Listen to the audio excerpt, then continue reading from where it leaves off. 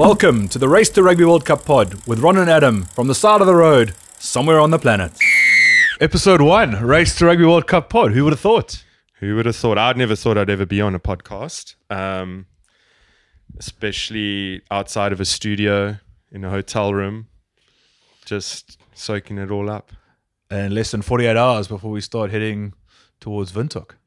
Yeah, so let's give our listeners a bit of an update of what this is all about. So Ron Rutland, the genius of Race to Rugby World Cup, has been cycling around the world. Stop it. Been cycling around the world for the last 10 years. And, just from Rugby World Cup to Rugby World Cup, his first trip kicked off in Cape Town Stadium, which, funny enough, we're going to kick off this trip with. And he headed towards Twickenham, or to Brighton actually, to the World Cup in England. He's traveling through all the countries of Africa. And with the success of that, he jumped on his bike again and cycled from Twickenham to Tokyo for the 2019 Rugby World Cup. And it's obviously bit. And for the last almost year and a half now, Ron's been planning the next journey, which is from Cape Town, essentially, but Cape Town with some pit stops here and there. And yeah, the ultimate goal is to visit the World Cup in Auckland and Paris. Yeah, so I think it's been an absolutely crazy journey. When I was in Cape Town in the middle of 2013 and embarked on my first trip, as you say, to first of all imagine myself arriving at the 2015 World Cup. And then if you told me I would have cycled the 2019 World Cup and then would be planning a 2021 World Cup and a 2023 World Cup, I would have told you were absolutely crazy. So when you make big, crazy decisions like this, who knows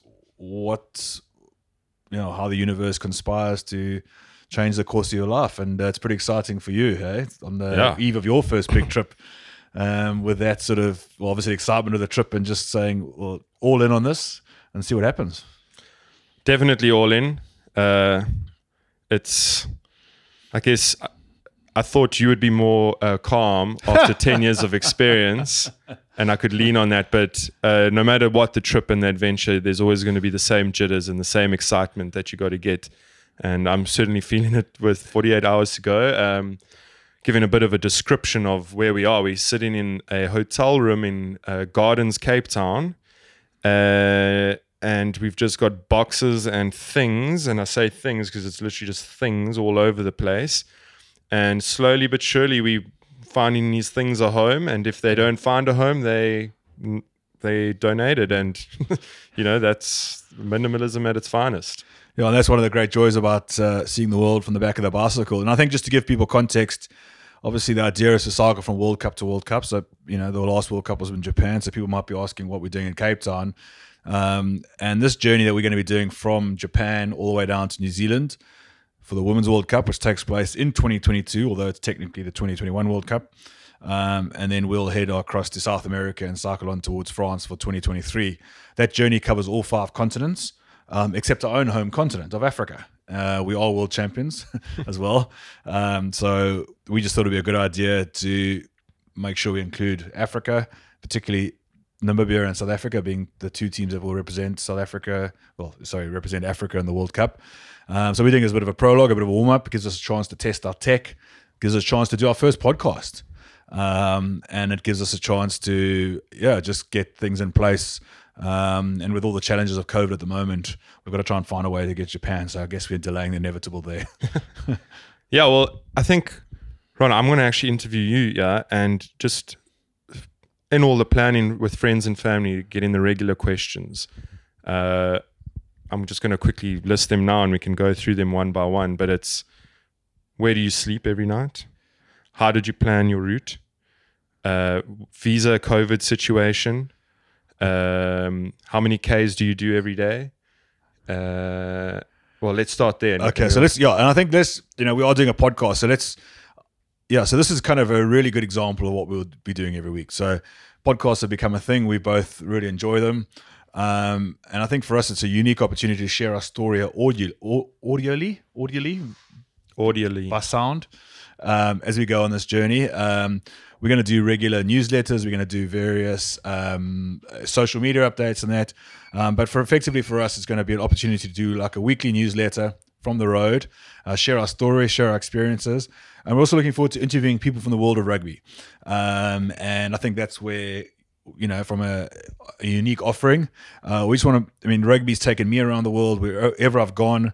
I've called up a local rugby club, and it's incredible that, how widespread rugby is, and even beyond the borders of what we consider traditional rugby countries. So we're trying to find characters of the game, people involved in the game at any level whatsoever, whether it's All Blacks or ex-Springboks or ex-Greats or people who mow the lawn regularly at their local rugby club. We're looking for these characters, what rugby means to them, what rugby, a little bit about history of rugby in particular countries, and just what rugby's doing to help local communities. So we're just both curious people. We're both rugby fans. So we want to combine all of that and hopefully produce a podcast that people will listen to. Yeah, it's quite a nice little collab. There was that one person on a show I listened to, and his Instagram page is all about ramen and watches.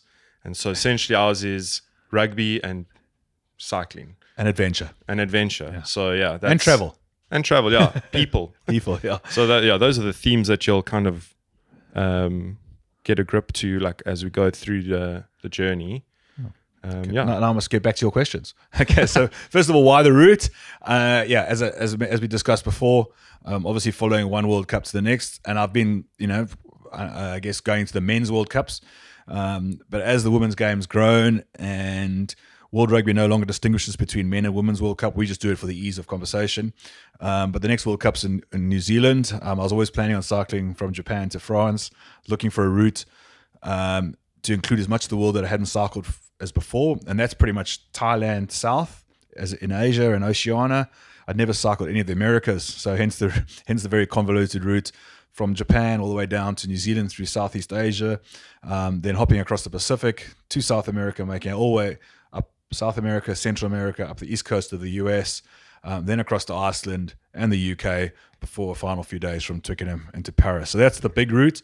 The Women's World Cup, the New Zealand World Cup that was supposed to take place in 2021 has been delayed to this year. So now it gives us the perfect opportunity for a trip that's going to take about 2 years to stop halfway and to divide into two legs. So we'll be taking the match whistle. We'll be for the opening game of the Women's World Cup in New Zealand. We'll be delivered that or handed that in Tokyo. And we look forward to delivering that on the day of the opening game on the 8th of October, which, funny enough, I do appreciate World Rugby organising a South African game to kick off that World Cup. And we'll spend a bit of time in New Zealand before changing shirts, jumping on a flight to South America and starting the route, first of all, getting the whistle and then starting the route to the Men's World Cup and delivering the whistle there on the 8th of September, 2023. So that kind of explains the route. We've explained the prologue, the idea of just doing a little bit in South Africa and Namibia to kick things off. So this journey is going to be somewhere between 40 to 45,000 kilometers of cycling, so 45 to 48 countries over 20 months. And that mass works out to about 500 kilometers per week. And from experience, the last trip that James and I did in 2019 from London to Tokyo, you tend to average 100 kilometers a day. So sometimes when you've got long, flat stretches and the wind's behind you, you can smash 120, 130, 140. Other times when you're cycling over mountains or through the jungles or across rivers or in super hilly places, 60 or 70 kilometers feels like a good day. But overall, it seems to average to 100. And it's amazing. On all my trips, you kind of hit 17 kilometers an hour. Again, seems to be the average. So 100 divided by 17 is somewhere between 5 and 6. So that's basically how many hours a day we're going to be in the saddle. And 500 Ks a week, basically on average 5 days on, 2 days off. I know when we head across the outback, we'll probably smash that, and it's 4,000 Ks in 30 days, have 30 days on, and then reward ourselves with a week off in Sydney, for example. Well, there's also contingency we got to be aware of. Some of our off days might be cooped up in a hotel room just like this. Yeah, for quarantine. So exactly. So the nice thing with having a bit of that little bit of flexibility, or just having those 2 days off on average, means that we can build up some of that time. Exactly. One of us gets ill, we need to take a few days off unexpectedly, quarantine unexpectedly, just really, really bad weather. And sometimes you just go like, this place is amazing. Let's just spend an extra day here. So it's just nice to have that little bit of flexibility. In terms of accommodation and sleeping, well, that really depends where you are. So tent, sleeping bag, all the stuff we need to live, we've got. That's a beautiful thing. Everything in the world that we own is on these bicycles. So you've got pots and pans and sleeping mats and towels and clothes and all that bits and pieces. It all fits on a bike. So we're completely self-sufficient. If we don't find fixed accommodation for weeks on end, we'll be fine. Sometimes in bigger cities, it's nice to sort of blow the budget a bit and get a bit of a proper accommodation and a good shower and maybe a meal or two out and a few beers. But again, from experience, there's one of the amazing, beautiful things about cycling around the world and cycling through places. You just see the best of humanity. And I just got a grin on my face just thinking about the people that are going to invite us into their homes, the people that are going to put us up at their mosques and churches and synagogues and hopefully not too many police stations, but but over time, we'll just kind of go there. And obviously, the only day of this trip we've actually planned is day one from Cape Town to Stillies. We'll talk a little bit about that just now, but hopefully we'll have 70, 80 people joining us for a bit of a fundraiser, a soft launch for our fundraising activities, which we'll talk about extensively just now. And the last 3 days, right at the end, from Twickenham to Paris. But in between of that, everything's open, and that's the exciting thing, just being self-sufficient. Yeah, that's epic. I have no credibility on adventure. I think the most I've ever done is like a 3-day stage race where people set up your tent for you and you've got boxes sent ahead and so on. So for me to actually even claim I'm an adventurer just yet, it's a bit shady. I do believe in your philosophy where it's like the adventure starts when you say I'm in. So I guess for the last few months I have been on an adventure. But then just going a little bit back to the sleeping, it's like what do we eat? Because I don't know. I'm hoping that we have some full meals every once in a while, but I know that's obviously not a reality. Let's just jump into that quick. Well, the food is, it's a standard joke amongst long distance cyclists, but we're basically on a seafood diet. So you seafood, you eat it. There's one or two very strict rules. Always have something in your handlebar bags on the front of your bike. Have some sort of snacks, and that's whatever's snacks are available. And you end up a lot of cheap sugary biscuits, a lot of nuts, a lot of chips, a lot of rubbish basically. But yeah, and obviously a bit of bananas and all the classic sort of snacky type food for endurance sport. But it really is what I think again wherever there's people, there's food. And one of the joys of traveling is experiencing local food. And if you're cycling through India, for example, there's street food every 50 meters, and it's absolutely delicious. It's cheap as chips, and it really ends up being one of the highlight things. I cycle through parts of Africa where, quite frankly, it's an amazing continent, but you wouldn't cycle for the cuisine, or you wouldn't travel there for the cuisine. So it ends up being a lot of like pup, what we call a pup or sadza equivalent, with a little bit of indistinguishable meat on top or some gravy. And you sort of close your eyes and eat it, and it's get enough calories to keep going. But we'll be cycling through Southeast Asia, and that's one of the food hotspots of the world. Yeah. And obviously when we, in the bit more remote rural places, the classics of oats and, you pick up a box or two of cereal, 2-minute noodles, sardines, things that are sort of high, dense calories that you can carry. And neither of us are cooks or have any interest in cooking itself. You read these blogs about people, sort of gourmet cyclists, and they sort of make all these fancy omelets, and it's delicious, and I'd love to have that. But it's neither of our strengths, so we'll just do what we can. Yeah, well, like when you read blogs and watch videos about various adventuring, you got kind of almost two types. You've got the people who are doing a self journey where they don't want to see human beings for months on end. They go deep into the mountains and very self-sufficient. But we people, if that's even a phrase. And so I guess you've designed and like Ron's the genius around the route, and our route will kind of be pre-planned, say a week in advance on we're using Komoot, so if you want to follow Ron on there, but we always keeping at least 100 kilometers away from human beings, so food security will be all right. Yeah, it'll be, and again, I think I love the idea of just going completely off grid for a certain period of time and exploring the world like that for short bursts, but honestly, we'll see the most incredible mountains and deserts and sunrises and sunsets, and just being outdoors for 600 days is honestly a massive privilege, especially after a couple of years of lockdown. But what you really, really, really remember from these journeys is the people. And sometimes it's the simplest moments. It's like cycling through a crowded, busy street, and an old lady looks up and sort of gives you a smile or a wink kind of thing, or kids that run next to you on the bicycles and wave and almost feel like they're cheering you along and just so interested in where you're from. And as I said before, the people that you'll say, "Oh, can I camp in your garden?" They say, "Don't be ridiculous, come sleep inside." And so, I mean, those human interactions and the fact that we're going through 40, 45, 48 different countries, there's probably 35, 40 different languages, and if you want to talk diversity, well, we're going to experience this proper diversity. So that's part of the joy for us. Yeah, I'm super excited, and jumping onto the diversity. The diversity requires travel and entering and exiting different countries' borders and bureaucracy of that. And the question I get, especially as a South African passport holder, is what visa are you traveling on? And just from the get-go, just to let everyone know I'm going, and we've pre-planned a little bit, but I've going on my South African passport, and I'm gonna, through hook or by crook, get a visa per country. But I don't know if you want to speak about how tricky that is. Yeah, I mean, it's obviously, you can control what you can, and we've talked about that a lot recently, but there are certain things that are out of our hands, and, having a green mamba or just a South African passport, that's the cards that you've been dealt, and effectively we've been dealt. But it's actually, when you drill down into the detail, it's actually not that. It's not as hard as people might imagine it. First of all, South America and Central America, of those sort of 15, 20 countries, there's only one or two that you actually need a visa for. It's very, very generous to South Africans. So it's very, very relaxed there. The nice thing with going through a little bit of Europe at the end is that, Schengen, once you've got a Schengen visa, which you've already got because we did a sneaky trip to Paris a few weeks ago, that's in place, similar for the UK. And you actually drill down to it. It all just comes down to planning. So you identify the 6 or 7 countries where you need a visa, where there is a bit of paperwork and bureaucracy, and they won't let you apply, more than 6 months before you need them, for example.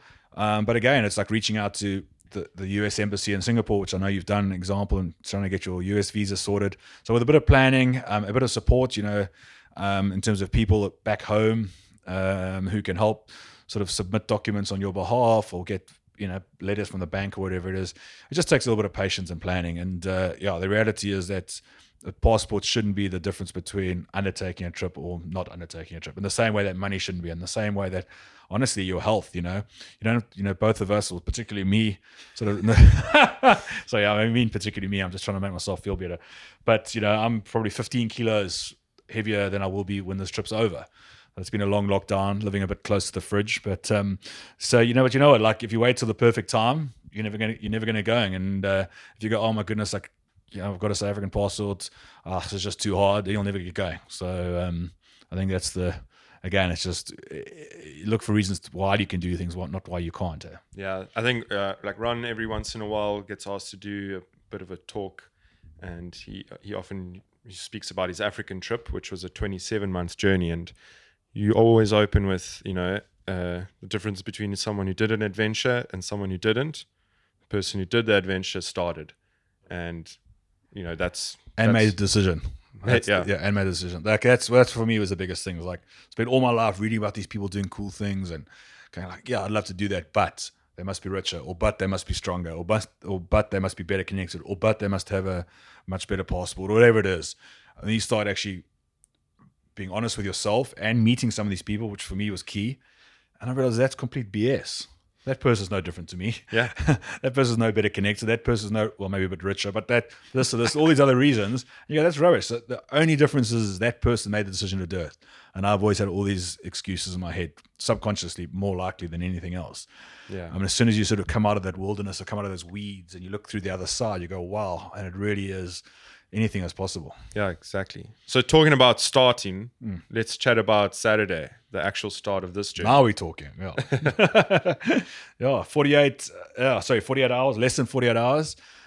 We've both catching up here in, come to Cape Town to do our final preparation. And as I said, the only day we're planning is day one. We're cycling to Stellenbosch, which is not completely opposite direction. It's a 90 degree. We go heading straight east. We should be heading north, but it's a lovely town. It's an easy place to persuade people to come for a Saturday lunch. Actually studied in Stellenbosch. So I look forward to you showing us around some of your haunts. Yeah. And it's just, you can talk better than I can. Just about, it's the most, for people that not from South Africa or don't know, Stellenbosch is this beautiful, beautiful university town, very historical town, sort of 60 kilometers away from Cape Town. It's the oldest rugby club in the world is actually based in Stellenbosch. We'll need to fact check that, but I'm pretty sure. I think it's the biggest rugby club in the world. Biggest rugby club, but yeah, there's a rugby significance as well. Yeah, it really is. Probably I guess if we had to be honest, for someone from KZN, it's hard to say this, but it probably is the birthplace or the heart of South African rugby. Anyway, and it's a beautiful little town, and it's got a lot of wine farms, and so it just seems like a nice, obvious place to cycle to day one. But we are doing a bit of a detour, and we're going via Khayelitsha. And South Africa is one of the most I guess if we have to be honest, unequal societies in the world. And if you want to see the stark difference between the haves and the have-nots in South Africa, it's the cycle from Khayelitsha to Stellenbosch. So we are going via Khayelitsha. We are very luckily been connected with Velakaya. And you can talk a little bit about the project, but and Avalanche, who are coming on board to support our journey, and not directly through giving us bikes, but we're going to be working with them and have a mechanism that for every number of 1,000 kilometers that we ride, they will donate a certain number of bikes to young people or to people in general who aren't as lucky as us. And I think for us it's pretty cool. We're still raising money for Child Fund, and just by cycling our bikes, Avalanche will be giving bikes and basically helping more people get on bikes, more bums on seats. Yeah, I know that's a massive goal for us as people adventuring on bicycles. But yeah, just alluding to the stark line in the sand of discrimination in South Africa, and to be honest, a lot of parts of the world. And we are privileged that we can do this journey, but we at the forefront of everything we're doing is to try and better society, and we pushing for a charity that's close to us outside of Velakaya Cycling Academy, which is an awesome academy. Nick Lamini actually cycled at the Tour de France last year, and he was this young student at the Velakaya Cycling Academy. And if you're following us on social media, we will definitely upload videos of how little these people have, and for someone to make it from there to the tour is amazing. But yeah, the charity we close to, especially in the first part of the journey, is Child Fund Rugby. And it's also a sports for good charity, and it's really just us taking the privileges that we have and showing the world that there's this charity out there that's doing this great thing for these children. Is a big part of what our goal is, and we've set ourselves a target. So yeah, I don't know if you want to explain about Child Fund. I think it's front and center. I've been lucky enough to do my first adventure was quite a personal journey, and I had my own reasons for doing it, but fundraising wasn't at the front and center of it. And as I've done more of these adventures, it has become more and more, I guess, the reason or the purpose for undertaking these journeys. And I use 2019 as an example, where James and I cycled from London to Tokyo. James used to work for Child Fund, passed it back. They were appointed as official charity partner of the Rugby World Cup in Japan. They're a rugby for development program that started in Laos. They operate in Vietnam, Timor-Leste, Philippines, Cambodia, do a little bit of work in Fiji. And they basically use the power of sport, and in particular rugby, to help uplift communities, to help share life skills, to help give people opportunity to people that are some of the most disenfranchised groups within some of the poorest countries on the planet. And I knew the program pretty well. I used to work at Hong Kong Rugby. Excuse me, at Hong Kong Rugby, and Hong Kong Rugby used to support them.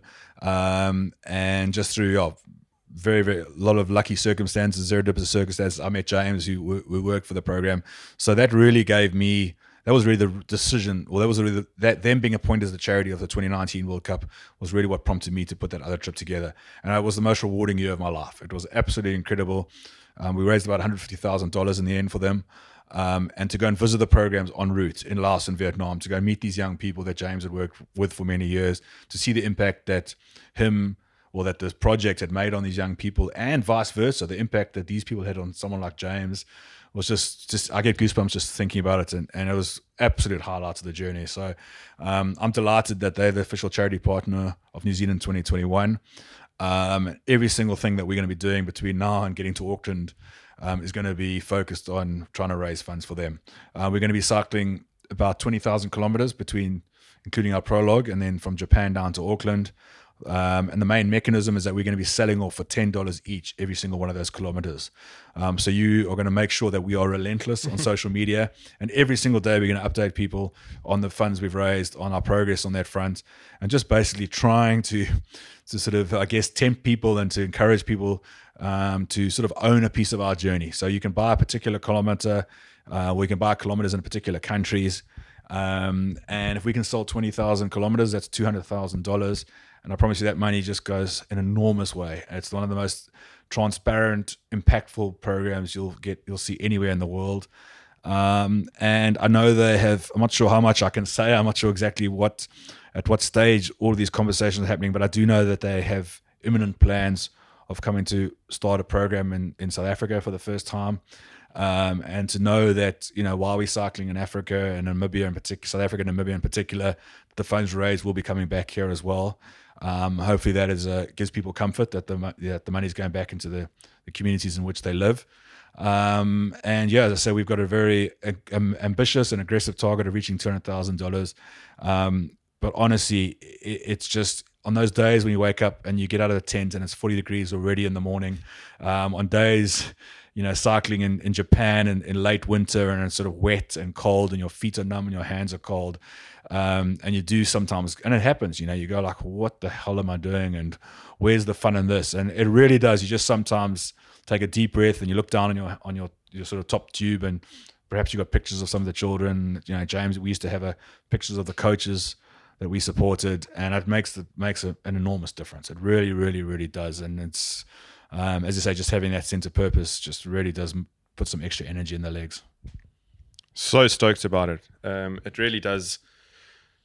It makes me super happy. The one story you really mentioned to me was the story about Lao, and I'm going to paraphrase this because I don't know, like the actual details, but the community in Lao, the ladies there were very discriminated against, and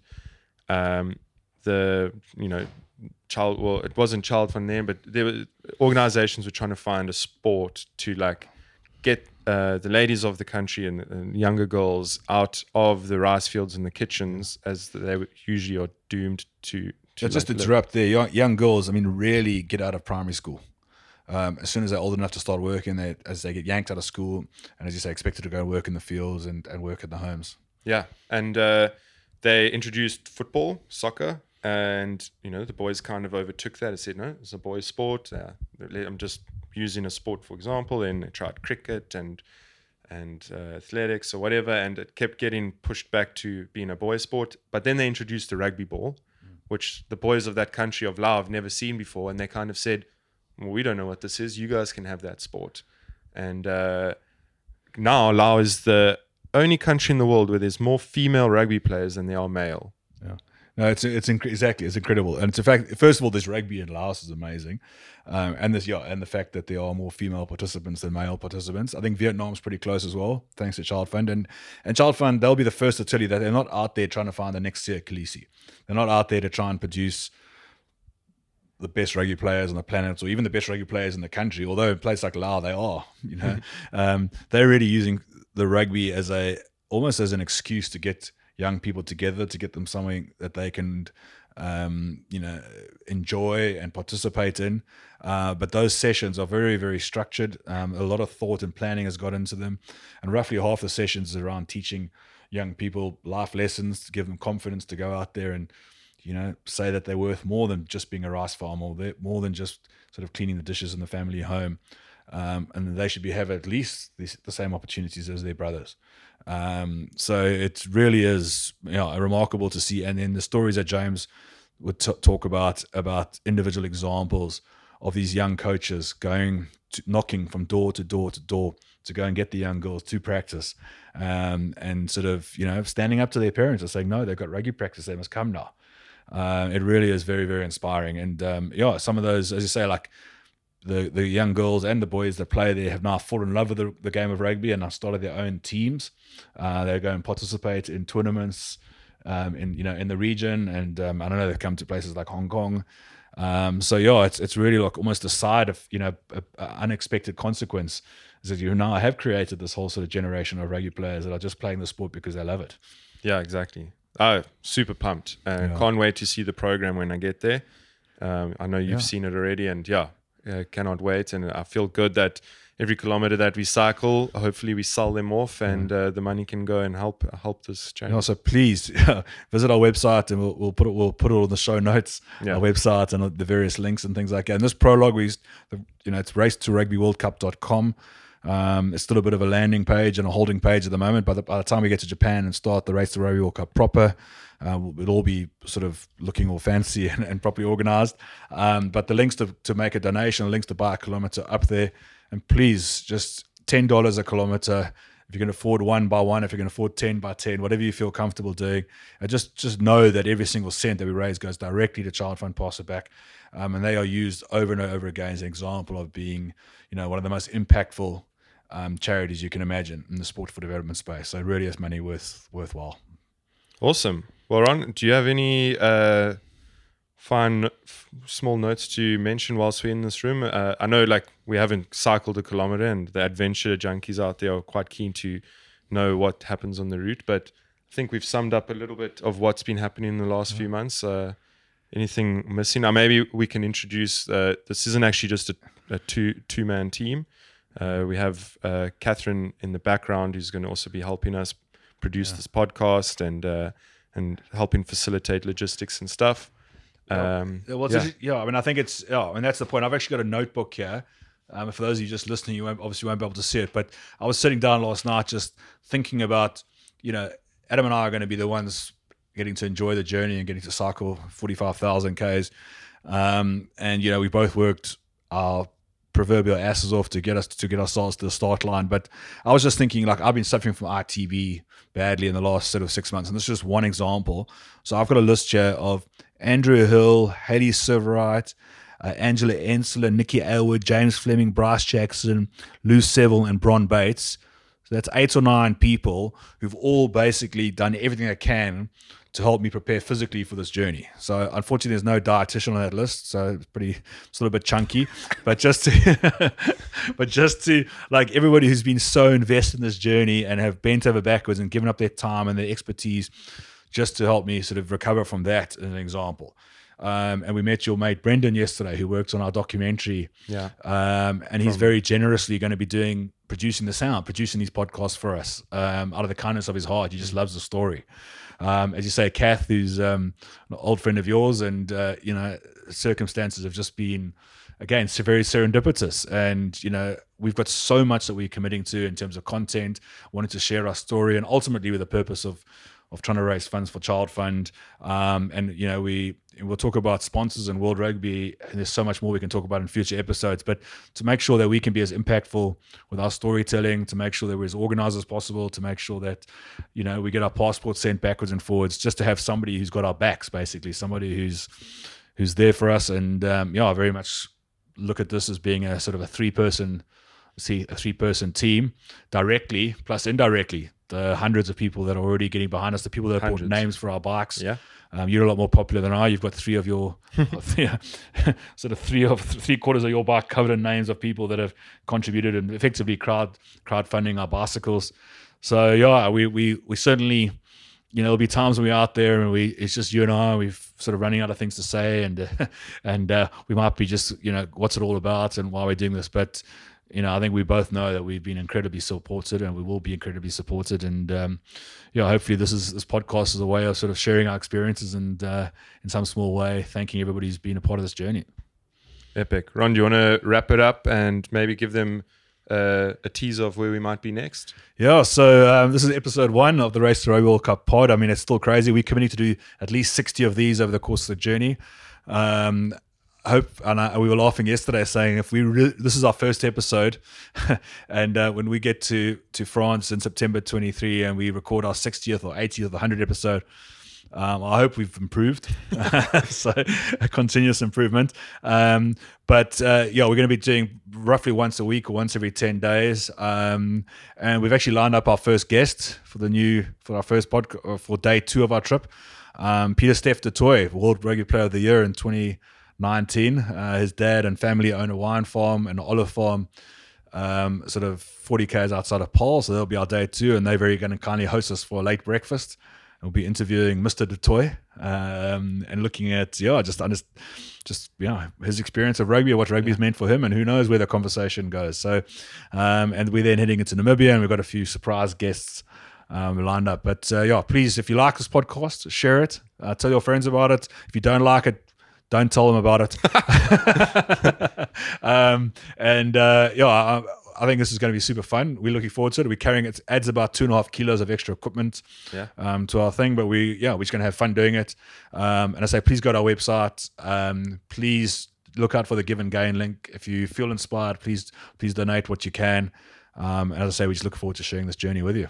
Epic. Well, thanks. Yeah, until next week. Cheers.